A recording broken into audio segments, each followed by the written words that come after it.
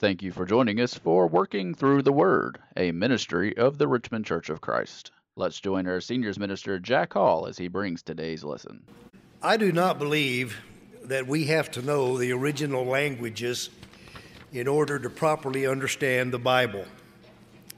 I'm grateful that there are scholars who do understand the ancient languages and can translate them into languages all around the world.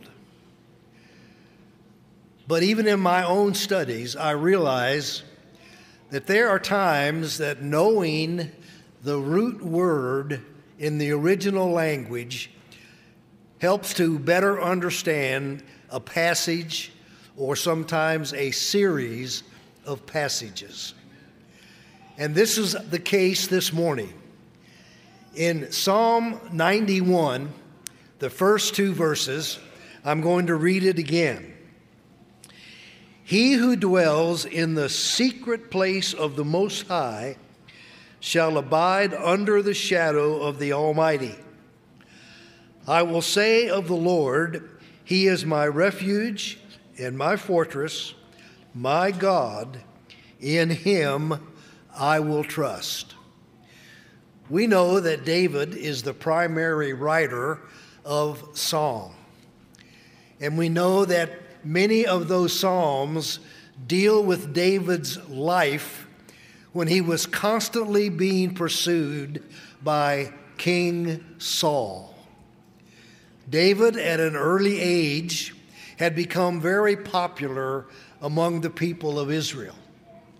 And they began to make up songs talking about David as a great warrior, and that David had killed many more of the enemy than Saul.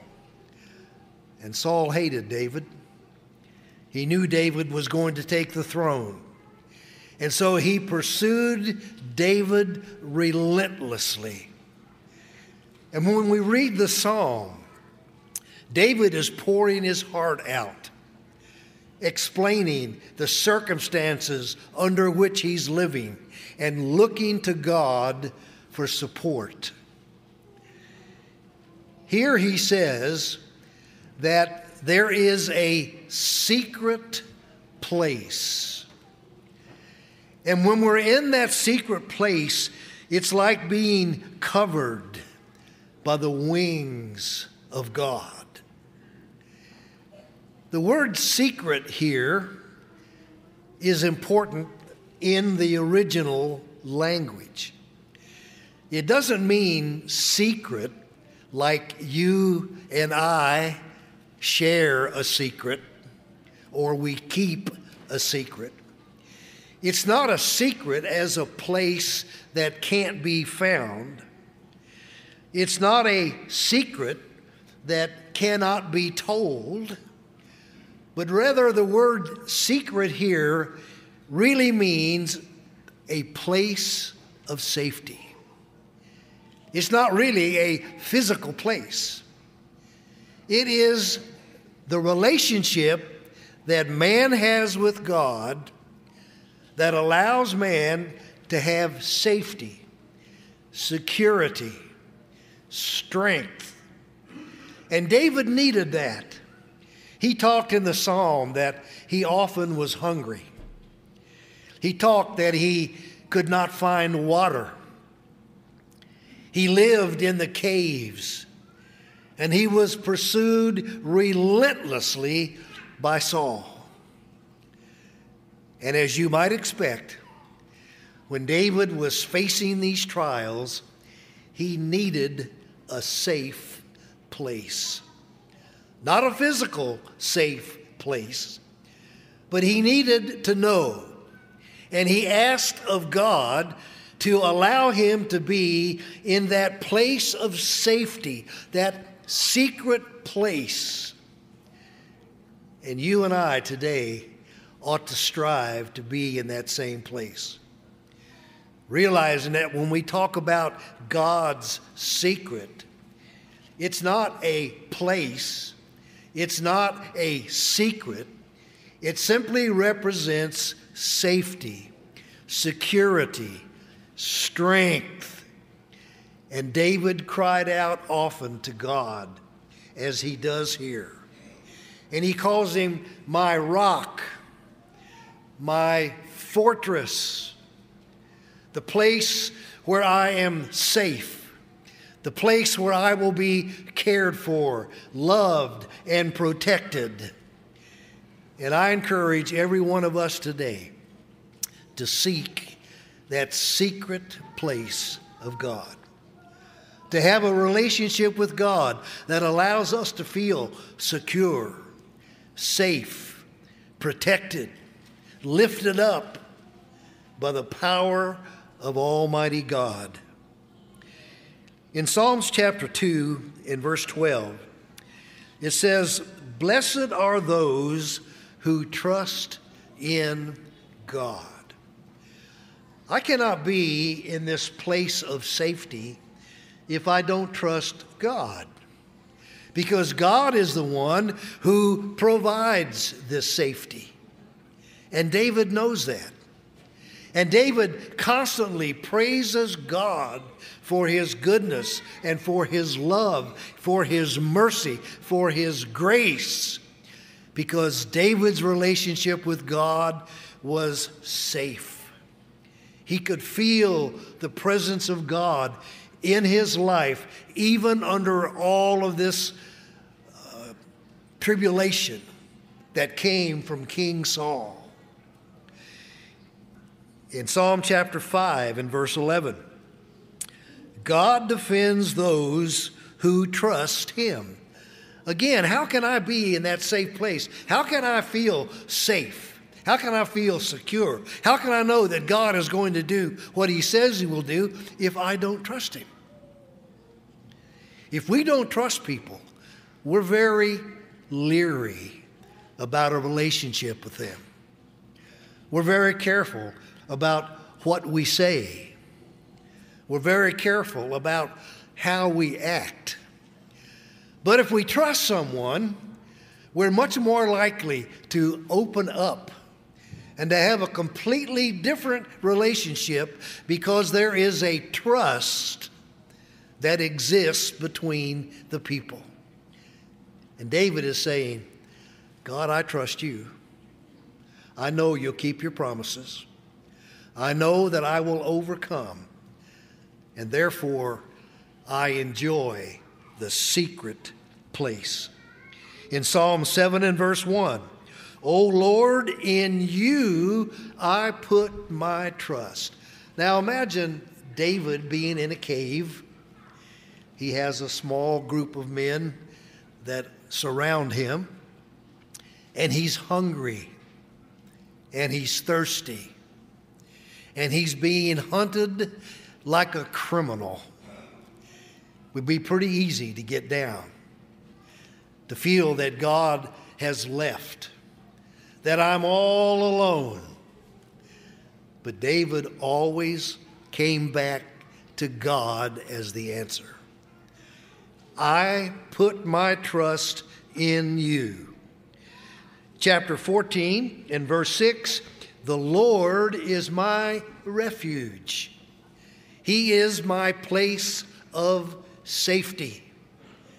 And it's my prayer this morning that every person in here can feel that safety, because your relationship with God is what it ought to be, and you have the assurance from God that he will provide that place of safety.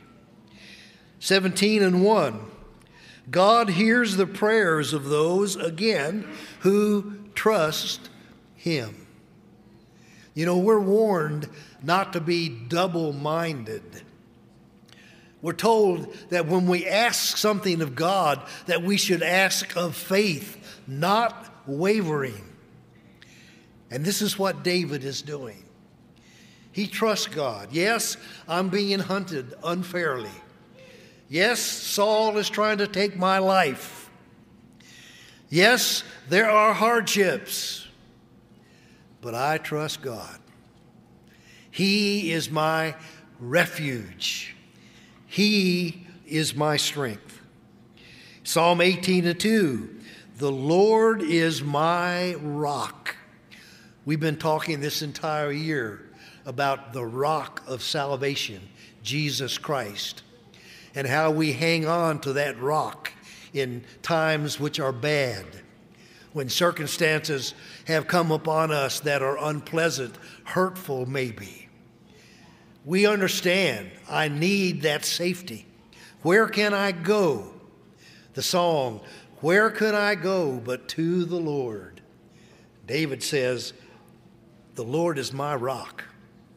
And I know that this is taking place in my life, and it's unfair. It shouldn't happen. I hope how soon it's over. But I will trust in God because he is my rock. Verse 18 and verse 30, chapter 18 and verse 30, it says, God is my shield. Think of all the words that David is using here to describe God. He's a refuge. He's a rock. He's a stone. He's the place of safety. He's my shield. Now, we all know what a shield is. We picture the Roman army carrying their shields and their spears, and we know that the shield is there for protection, to keep away the arrows and the blades of the sword. It's a protection. And we're told in the New Testament that we have a shield too. In fact, we have a whole body of armor from head to toe, spiritually, of course, through God. And David is saying, I know God. I trust God.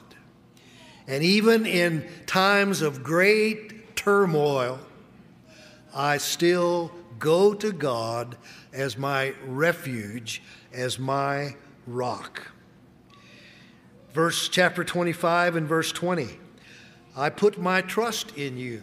Again, picture David, cut off from the nation of Israel because he's hiding and running for his life. He's living under terrible circumstances, but he says, I trust God. I put my faith in God. I know that God will help me overcome. You know, we stand on this side of history, and we look back, and we know about Psalm. We know about David and what's going to happen to David and who David is going to become. We know this because we live on this side of history looking back. David didn't. He knew that God would take care of him. He didn't know how or when, but he wasn't concerned about that. He was simply concerned in staying in that safe place. Chapter 31 and verse 2. You are my fortress of defense. We've all seen movies of the Middle Ages, the castles, the moats, the fortresses that are built, usually up on a hill, so the people in the fortress can look down on the enemy, and that you have a huge advantage because of the height. And we can just picture the rocks, the stone that thing is built with. And it's amazing how they did what they did back in those days to put those kinds of places together. And David said, God is my fortress. God is there on the hill. God is looking down at the enemies, and God will take care of it. Oh, I hope we can follow David and put our trust in God. In chapter 31 and verse 19, the goodness of God is laid up for those who trust him. That goes back to the original reading in Psalm 91. He who dwells in the secret place of the Most High shall abide under the shadow of the Almighty. The goodness of God is there to be enjoyed. God's grace and His mercy and His protection and the fact that He provides for us is all available to anyone who wants to find it. And that's why we preach the gospel. That's why we tell people that God sent His Son to die on the cross as the sacrifice for the sins of mankind. Why? So we can be in that sacred place. So while we're living in this life, facing all the trials and tribulations, we have God as our strength. And we have Christ as our rock.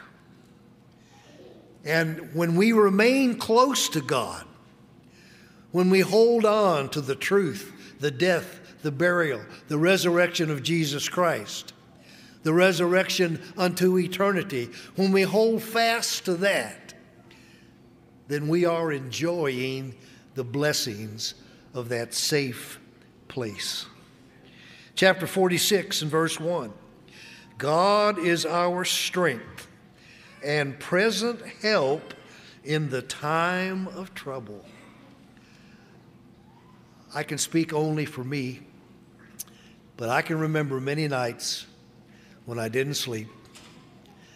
I lay in the bed looking up at the ceiling, tossing and turning, because my heart is troubled for whatever reason. I know where I should go in those times. I should go to God. But the truth is, I should never be in that place in the first place if I had gone to God in the manner that I should, that I trust Him.